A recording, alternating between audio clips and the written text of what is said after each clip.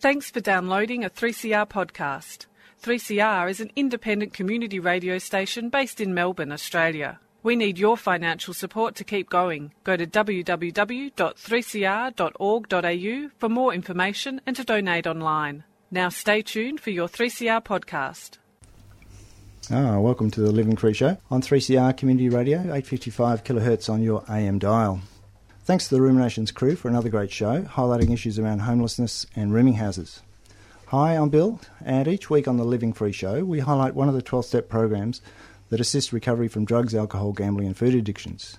Our guests share their recovery experience and show us that shared experience saves lives. Today my guests are members of Al-Anon family groups, and they'll be talking about living with the effects of someone else's alcoholism and how Al-Anon has helped them to cope. So I've got Eileen and Kylie in the studio, so welcome today.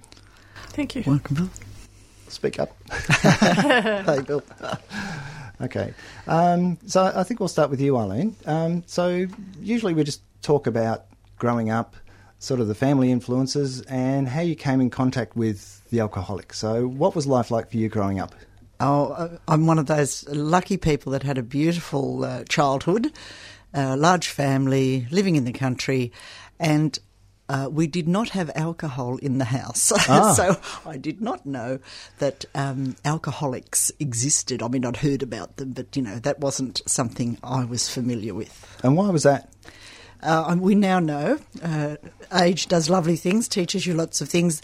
My mother, of course, had grown up with quite horrific alcoholism and its effects, and so she had made a house in which there was no alcohol, and we didn't realise it.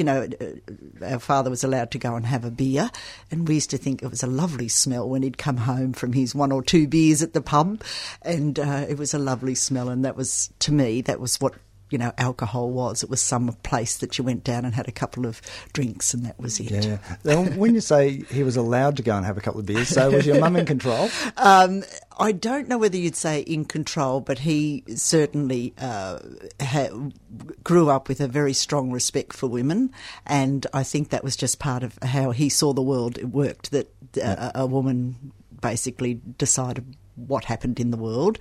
So my mother was never a person who spoke in a controlling way or did those things.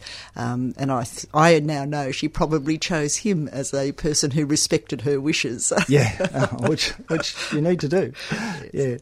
Yeah. So what brought you in contact with alcoholism and an alcoholic? Oh, well, my own drinking, because as a young person you go off and drink and it's all great fun. And out of, that happened. What happened was I ended up, falling in love with an alcoholic and going off to have a wonderful life together and do all those wonderful things that you're going to do. And it wasn't really till after my second child that I began to realise there was a lot going on here that was not good. Yeah, unusual, yes. Yes. So why do you think you picked the alcoholic? Or the alcoholic picked you? I think, yes, I think the alcoholic picked me. Yeah.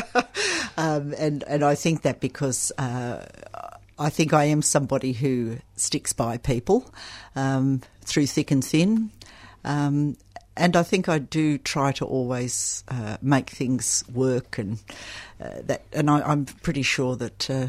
But in the chaos of the time, I don't know whether we either had real reasons, just how things turned out. Yeah. But you can't beat love. Yeah. No, that's it. You can't. We didn't plan it all in any way. So yes. So, what did your mum think about your drinking, and what did you think about you going with somebody who drank? Well, they never saw my drinking because I was off at uni and doing whatever. So, when my mother first saw the alcoholic, she threw a hairbrush at him. She recognised the alcoholic straight away. Yeah. And her lovely, she died quite young, but her lovely word of advice to me was, if ever you feel the children are in harm, make sure you leave. And so, she was a fairly strong spiritual person. I think that's why I liked the Al-Anon program. I hear in it that same spiritual message that says, look after people. Yeah, look after yourself and look after people. Yeah. Yes. Or the looking after yourself takes some doing. Okay, so I'll cut across to you, Kylie. So what was life like growing up for you? It's interesting. I've been just thinking a little bit about this even in the last week. It came to my mind, and it's like, in a lot of ways, things look pretty normal on the outside. We were in lots of sports. Always one of our parents took us to the sports. And sometimes, when I was young, my alcoholic parent went through a period of sobriety of a couple of years twice. And so I remember him actually being present at my brother's soccer games and stuff. And I was there too.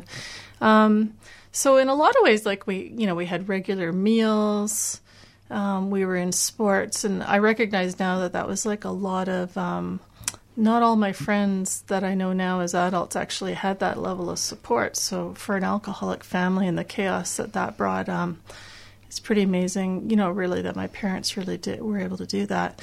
And, but certain things were missing, like, certain routines, like there was just really never a homework routine.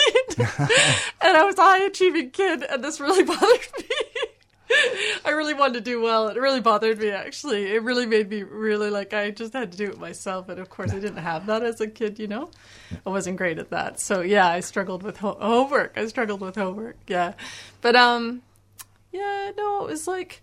But I would say, like, the alcoholism kind of brought kind of just a general kind of like a chaos. It was just chaotic. Mm. Yeah. That's all I can say. So who was the alcoholic, mum or dad? My father was. Yeah.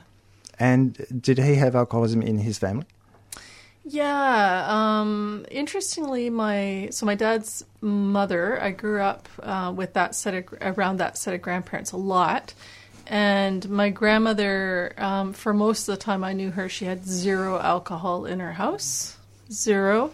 And both her parents died quite young, and they were reasonably educated for the time, and you wouldn't expect that given their education level, their income level, decent income level. But one died sort of mid-40s and the other one early 60s. And I think it was probably alcoholism going on with both of them. Right. Yeah. Okay. So what about your family? Did you have brothers and sisters? Yeah, I had a brother. Okay. Yeah. So did you ever talk amongst yourselves about your dad's drinking? Was that? Yeah, we did a bit. Yeah, we did actually, about how horrible it was. Just kind of how his behavior changed and how angry he was when he was drunk, and he was a totally different person when he wasn't drunk at all. Yeah. Very friendly and outgoing, and kind of a guy that told jokes and stuff. Totally different. Yeah. So we did talk about that. Yeah, and I know. My brother was younger, and I know he found it hard for sure. Yeah. Okay. And how about your mum? What did she do to try and make it easier for the family? She was very good at. She was really good at like being really routine with meals, and like we always had a lunch kit with healthy stuff in it. And they were good about not filling our house with junk food, actually. They were pretty good about that. Actually, there was some agreement between my parents probably that there was never any beer in the fridge. I realize now that was probably an agreement between them. I'm sure they discussed that. Yeah. So anyways, like she was good at the routine stuff, actually. And she... my mum got involved with Al-Anon, and she was doing some hobbies for herself. She was learning guitar, and I remember her starting to learn stained glass, and she did a beautiful window. What else was she doing? She was learning to really focus on herself from Al-Anon. What else did she do? Anyways, she's just doing these neat hobbies and stuff for herself. She went back to school. Yeah. She's doing stuff. Yeah. Okay. And your journey through life, did you find that you got on easily with kids at school and things like that? No, not really. I didn't fit in great, honestly. It got better as I got older. It got better as I was kind of like in middle school age, because I did well at sports, and that helped me move from being a smart nerd to like a sport person. And then I was accepted a lot more, actually. Yeah, that helps, doesn't it? Yeah. It does, yeah. So, did you drink as a teenager? Not very much as a teenager. I was really against it, actually. So I just was really just not into drinking at all. So not very much, actually. Yeah, not a lot. Okay. So if I was with a group of friends, I'd be the one not drinking usually. Okay. Yeah. Right. So I'll go back to you, Eileen. So with your boyfriend, who I suppose we'll call him at this point, that you've met and your mother didn't like. So did you find yourself drinking with him? Was that an activity that you did? Oh, yes. Yeah. Yes, that was part of, travelling and enjoying life. And we travelled around a bit of Australia and... yes, we had a great time, which you do. In the uptime when it's... Yes, and it's the social, you're just meeting all these different people and, of course, that's how it was. Yeah. I'm just listening to Kylie here and I'm thinking, when you're saying that with your mum, I thought I now see in retrospect the failings as a person in an alcoholic marriage that you fail your kids so many times with, their study, little with things, their follow-up because there's always a crisis to deal with. Mm-hmm. Yes, yes. That's what I like, hearing other people talking about their experiences with alcoholism. It's always different, but the same. The same, that's right, yeah. So you said you travelled around a lot. So living with an alcoholic is often difficult. So what was your life like living with the alcoholic? Oh, we lived in tents, rode bikes, push bikes around, did the Great Ocean Road before it was popular. Just doing lots of bike ridings. We even would take the bike apart and put it on a plane and fly from, some what place back to Melbourne or Sydney or whatever. So we did really interesting things. Yes, we did a canoe trip. We just went down the Murray River, just got a canoe and went. I think that's what I love. Just that freedom of just get up and do anything. Yes, that's what I mean. It was really enjoyable. Yeah. And were you living in the city or not? When we met, we were living in the city, but we left. Evacuated that pretty quickly. Soon, yes. Too much control, or no? I think it was just we were both country people, and we just the city life wasn't for us. Yeah. So yes. Okay. So what's it like living in the country town with an alcoholic? Yes, that I appreciated it because you would know where they were. Yeah, right. And they're very. I didn't have to deal with any of the nasty people in town because they'd have nothing to do with me. Right. So only the very understanding, lovely people would have anything to do with me, which was a lovely aspect. And having grown up in a small town, I did. But my children, I think, found that small town stigma of the alcoholic a lot to grow up with, which... it's hard. Yeah. Oh, yes. Yeah. So you obviously had kids. Mm. Yeah. So... what were they thinking about their father's drinking as you were growing up, as they were growing up? I think they just hunkered down in the bedroom and helped each other get through it, especially at the time, I would be shouting or screaming about something or other and that horror that goes on. And they are very supportive to each other even now with that. And I think I really noticed when... they started to get involved in the arguments that was time to separate. And we actually separated quite a few times as the children were growing up. So they had an understanding that their father was not a well person. But I don't think they ever realised how unwell I was too, because I didn't realise how unwell I was either. So I admire my children for their ability to love both their parents. Yeah. So did you cover up your husband, I'm assuming, his drinking? Yeah. No, not really. I didn't. I wasn't open about it, but no, I didn't cover it up. No. Yeah. Okay. So, Kylie, what brought you in contact with needing to talk to somebody about what was going on at home? What was the sort of trigger that you had that there might be a different way to live?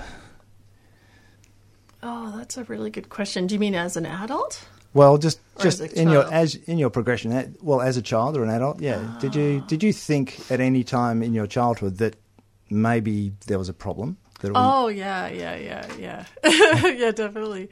By the time I was 8 years old, I was really well aware, and I was trying to talk to my dad about it. That did not go well. No, that's strange. It went okay. Yeah. But yeah, I was right in there just like, hey, this is a problem and we need to do something, you know? But I had zero awareness of that you can't do anything about anyone else at all. So did you take steps to get out of the family or? I did. Yeah. I did actually and I didn't do it consciously, but, by the time I was in high school, I spent actually the last year of high school living at my best friend's house. And it was sort of an arrangement, I guess, between her parents and my mom, and my dad was okay with it. He knew I was there. Yeah. So, and that was, it was just, it didn't have that, it didn't have any alcoholism or addiction stuff going on. So it was just way more calm. That's unusual, isn't it? Most people don't do that. So yeah. What did your host family think? Well, we had been really good friends for 10 or 12 years at that point. And it was like I was like family with their family. Yeah. And they adopted you. Yeah, they just adopted me. I got adopted. I did. Yeah, I've heard of that before, actually. Somebody who another family just helped her get out of the situation. Yeah. Mm-hmm. So, did you find it difficult living with a different family? Having grown up in an alcoholic family, it's quite different living with a normal family. Yeah, it was really. Well, they had a lot of different habits that were different than. It would have to do with values, right? Yeah. So it was a lot more permissive around like the kind of foods that you could have. And I thought, ooh, this is cool. I could have Slurpees all the time. I was never getting them all the time with my parents, So it was more kind of like freedom, I guess. Yeah. And it was really cool having my best friend, like we were there together and we could just go do a bike ride or do stuff together all the time, which was fun. Yeah. Okay. It was awesome. Yeah. Okay. So we might take a break. 6 years I've been in desert. Beyond the Bars is 3CR's annual prison project, giving voice to our Aboriginal and Torres Strait Islander inmates right across Victoria. It's good to be here because Aboriginal radio and you don't really get to do this much. Brings us all together. You'll get your time to take that first step out that front door to freedom beyond these walls. And I just want to say thank you to all of you for giving us the opportunity to speak on air. The bigger the reason, the bigger the calling. Make your commitment and watch things unfold. And you can listen to audio from this year's broadcasts and previous years as well. Online at any time, just go to 3cr.org.au/Beyond the Bars. But also, while I'm here, I'd like to say thank you for coming, helping, giving us a chance to do this. It's really good, It's been going for a while now. Hopefully it keeps going. It's good that we can do this and get our voice out there as prisoners. We can't blame everything on the external, so let's stop looking for it in the hands of the persecutor, because real power comes from here and it comes from family. If you would like us to post you a free CD, contact the station on 03 9419 8377.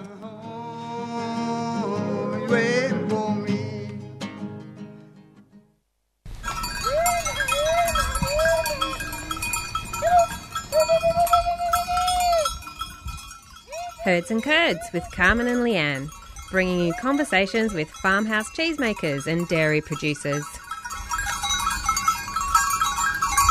the first Sunday of the month at 7 a.m.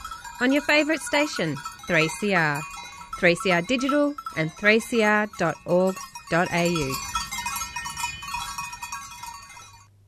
You're listening to the Living Free Show on 3CR, 855 kilohertz on your AM dial and 3CR on digital radio. We've got over 100 episodes of the Living Free Show available as podcasts. You can access them from our website, 3cr.org.au/livingfree, so you can check them out.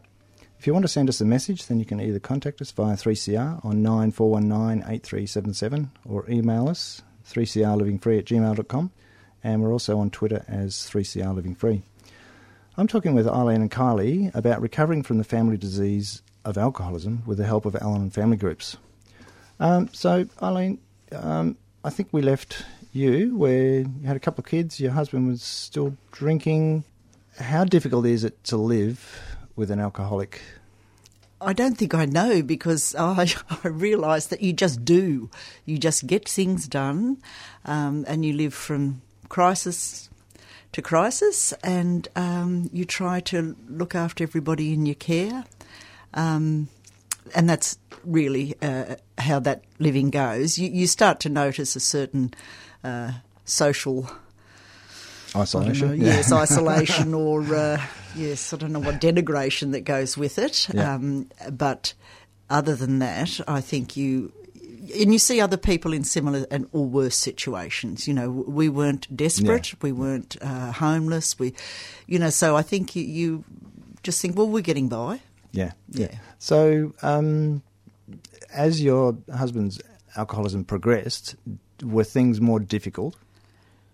Oh, definitely. As I said, we separated several times over the years, and that just became a matter of, you can't be here now. You cannot be here now. It would get so bad.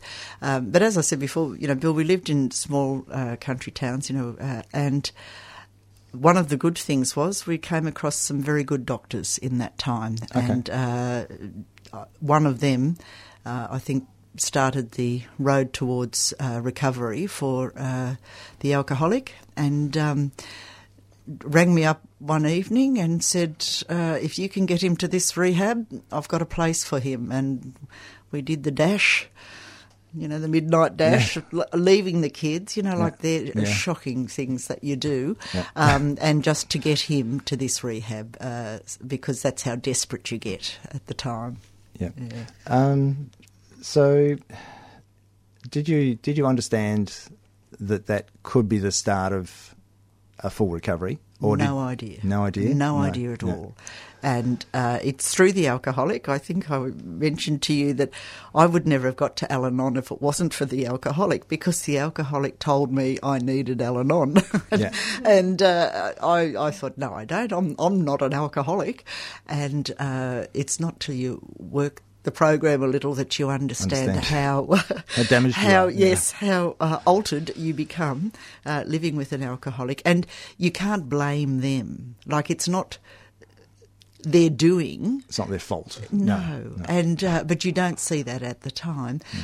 So yes, I think that's... Yep. Okay.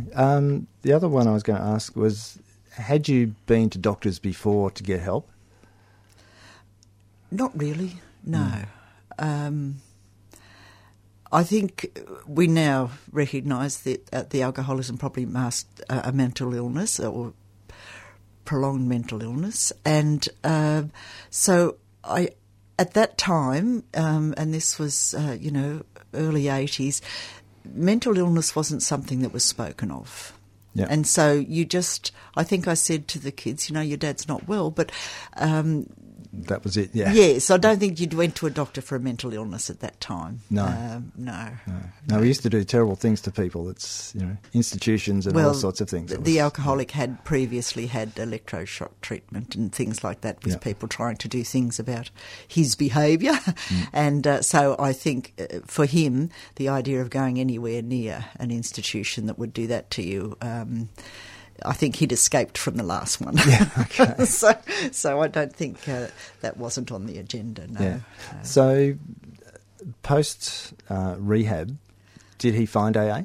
Eventually. It took a few years and a couple of tries, but yes, and he's been in recovery and in the program for a long time, and I can see now what the program could do for him that I never could. You always think you can do something. Even as an 8-year-old, you think, we've got to be able to do something about this.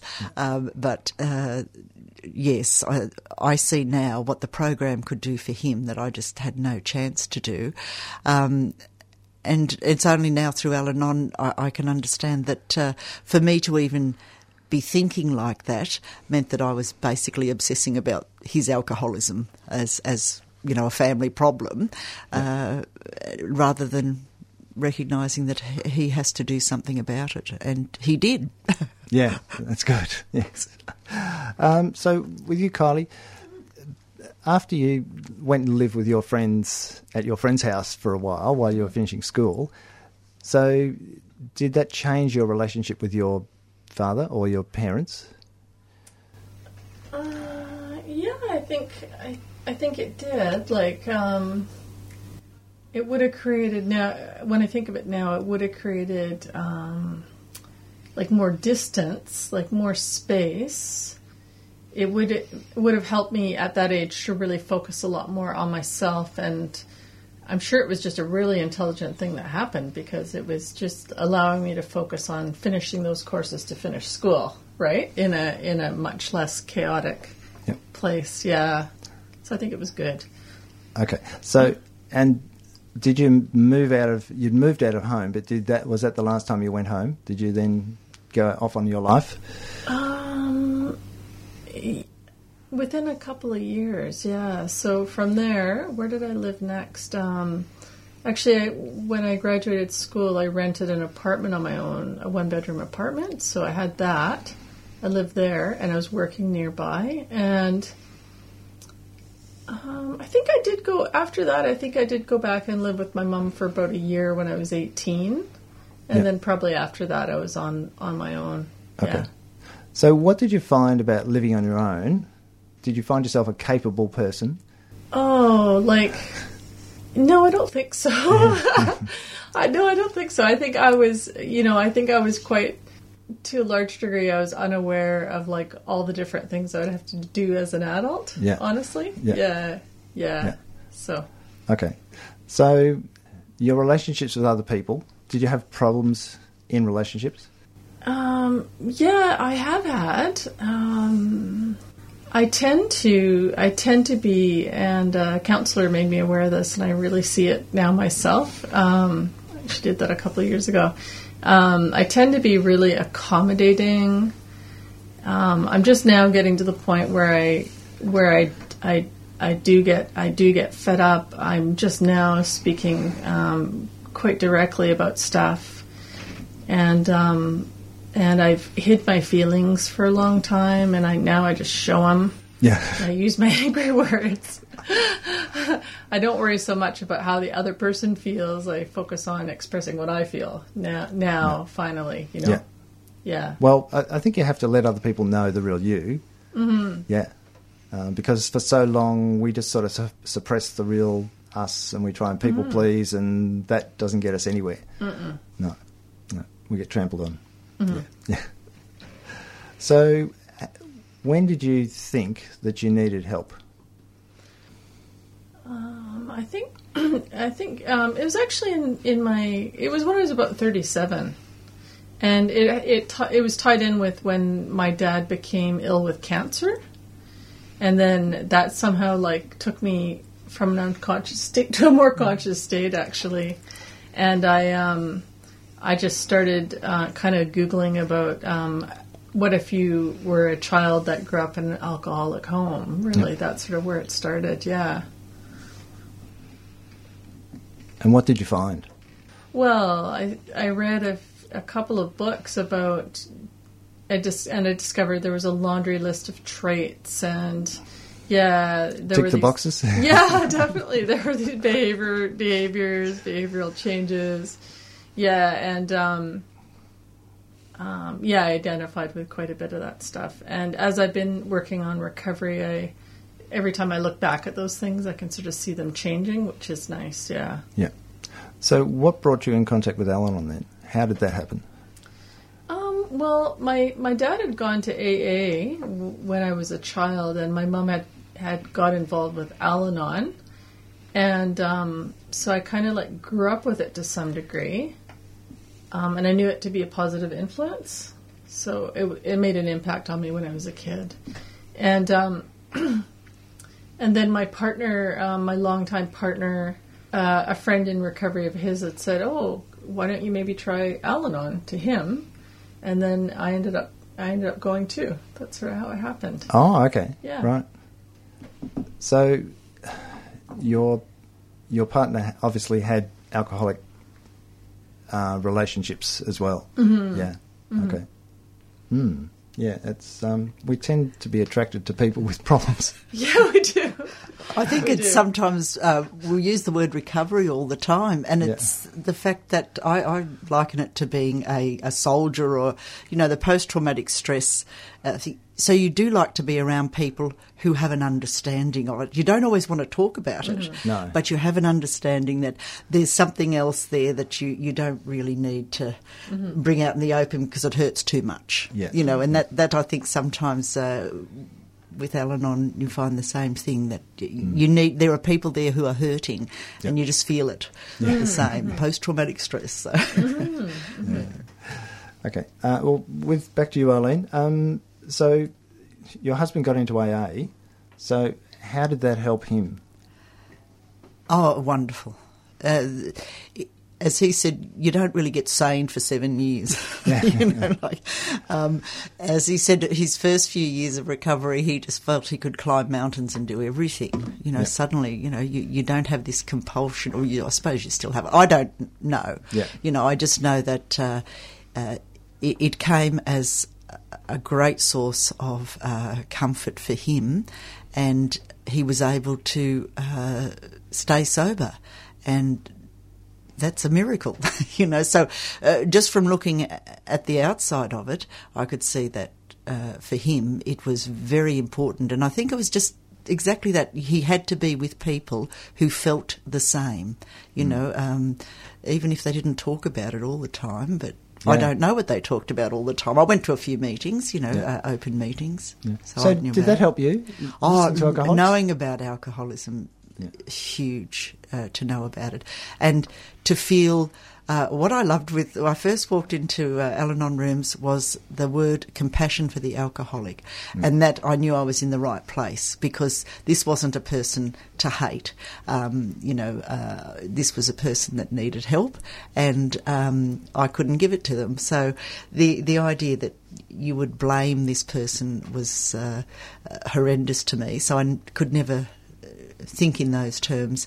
So the first few meetings that you go to and learn about there, and the honesty, it's quite raw. I don't really want to go all the time now, but they are. And my husband explained it to me once. He said, as an alcoholic, you can't be flexible, And we in Al-Anon often say we're a bit more gentle, we don't rip the bandage off like this. We do it when we're ready, but they haven't got the flexibility as alcoholics to do that. They have to deal with it raw and honest straight away. Yeah, one drink too many. That's it. Yeah. Okay, well, so we'll take another quick break.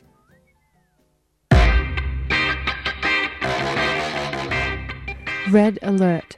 Numbers are needed at the Djab Wurrung Heritage Protection Embassy camps immediately. Sacred birthing trees on Djab Wurrung country need protecting. Over 50 generations have been born on these sites, and the birthing trees themselves are 800 years old. These trees are being protected from the Victorian Labor Party's planned highway extension that is set to destroy this sacred dreaming landscape. The campaign to protect country is led by Djab Wurrung traditional owners who are calling on people from all walks of life for support. You can help by joining traditional owners at the camp on Djab Wurrung country near Ararat, or by donating and putting pressure on Daniel Andrews to protect this sacred land. Visit dwembassy.com for more information and updates. No trees, no treaty. G'day, this is Jacob from the Friday Rave. If the week's politics have left you wondering whether it's you or the rest of the planet that's gone completely and utterly bonkers, join us at 5 o'clock each and every Friday for a Friday Rave here on 3CR, where we'll do our best to reassure you that it is actually you. And us. A Friday Rave, bringing the 5 o'clock drinks debrief to you, here on Community Radio 3CR.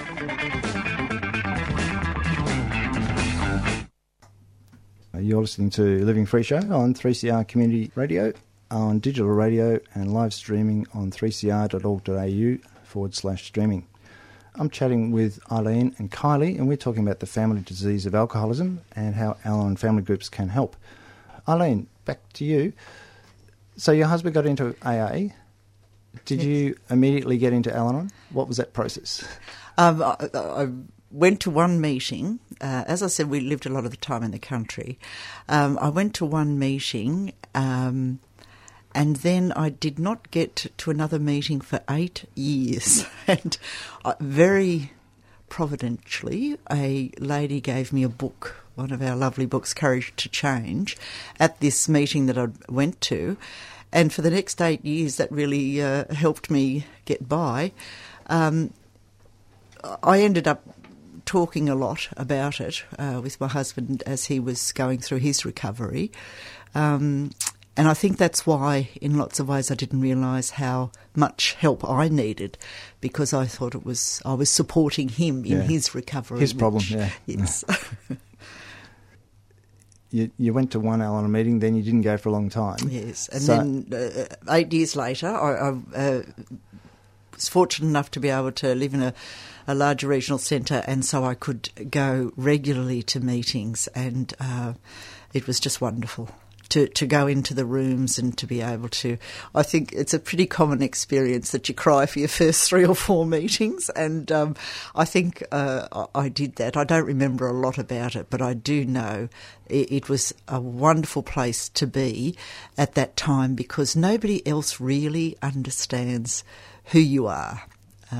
You haven't got a problem as such, but you are in need of support. Yes, yeah. Support. Right.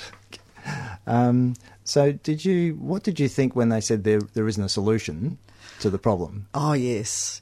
I think that's what I really liked about the program, because I'm a bit of an analyst. I like to analyse things and work them out. And I did a lot of, reading on alcoholism and all of this, not much on people who live with alcoholics, but on alcoholism itself. And I think that's what I needed. Yeah. Okay. Well, over to you, Kylie. So coming into Al-Anon then, what did you find helped you the most? Oh, when I was first in Al-Anon? Yeah. Okay, I was first going to a meeting in the city, and it was quite large. Like, it would have 40 or 50 people, actually. Wow. In quite a big room. Yeah, it was quite big. And I was going to that for a couple of years regularly. And I just found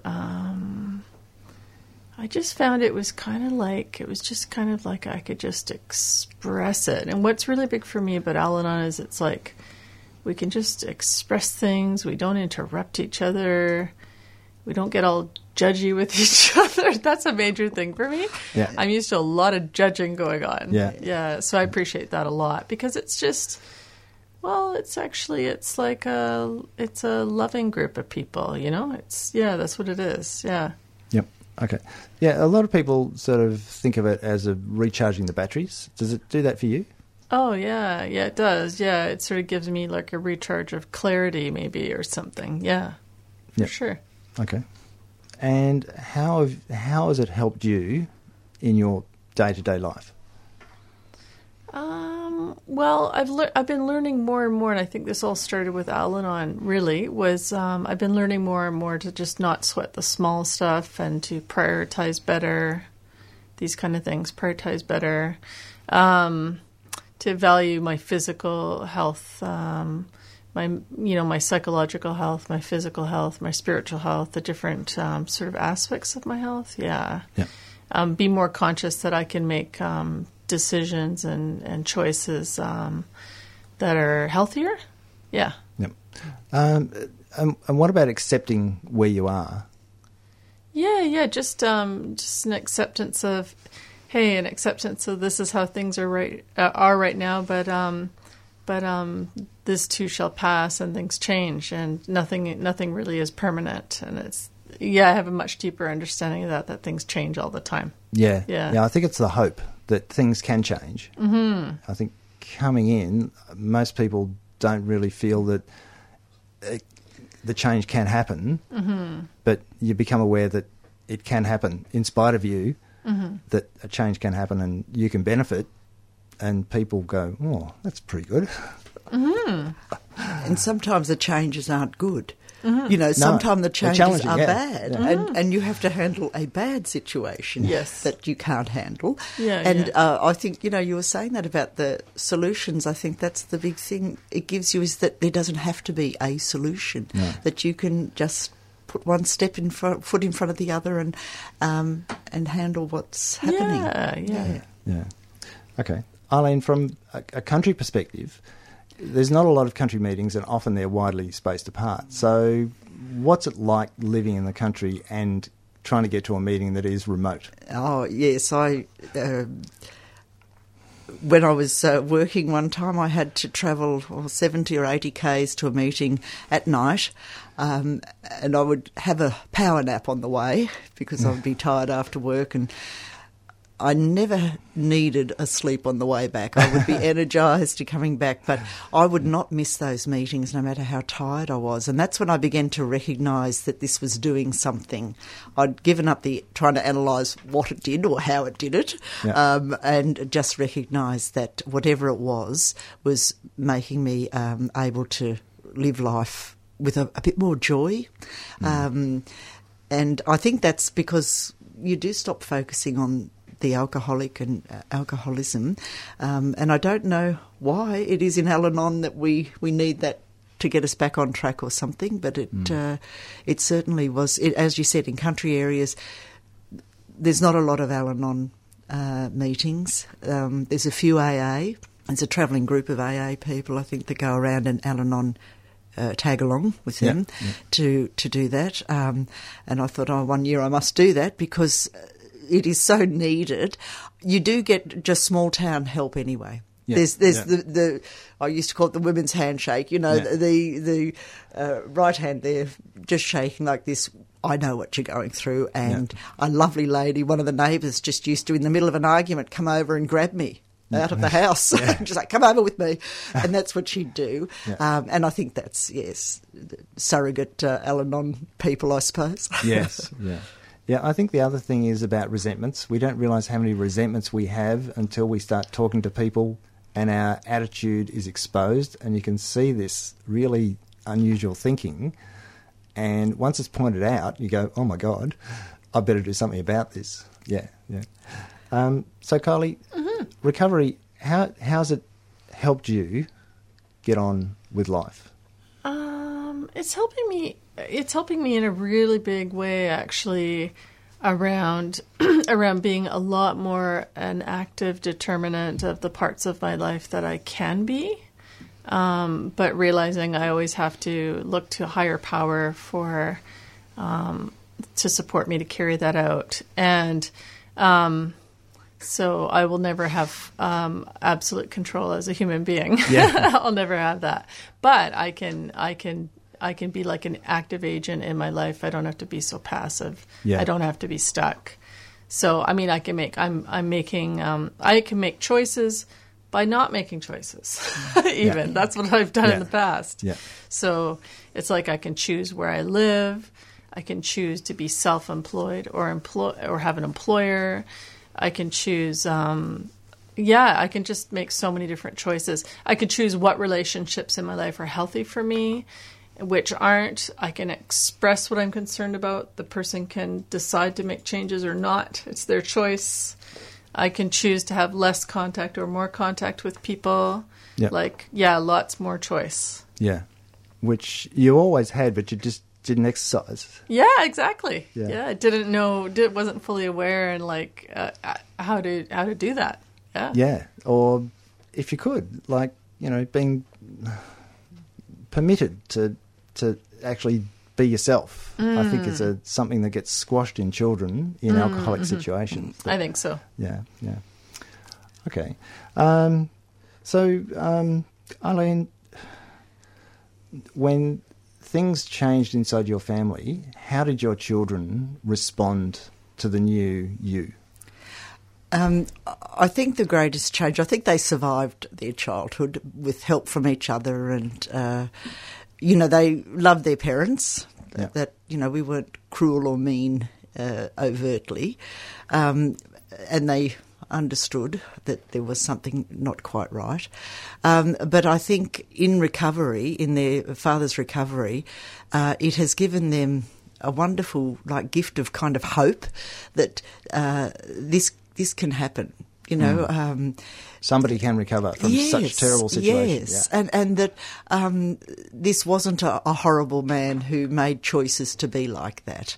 And I think also the wonderful thing I've learnt is that it's okay to do nothing. To give.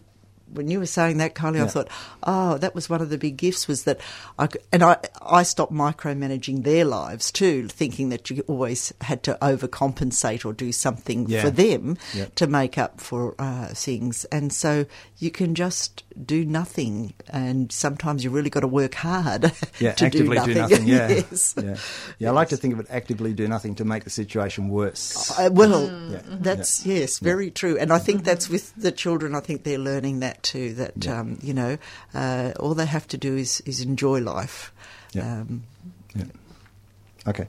If you'd like to find out more about Al-Anon family groups, you can phone them on 1300 252 666, or you can go online at alanon.org.au. I've got a quick announcement. There is an Alcoholics Anonymous Public Information Night planned for Friday the 11th of October at the Mary Keogh Community Centre, 224 Danks Street, Albert Park, 3206. There are AA and Al-Anon family group speakers for the benefit of the public and professionals.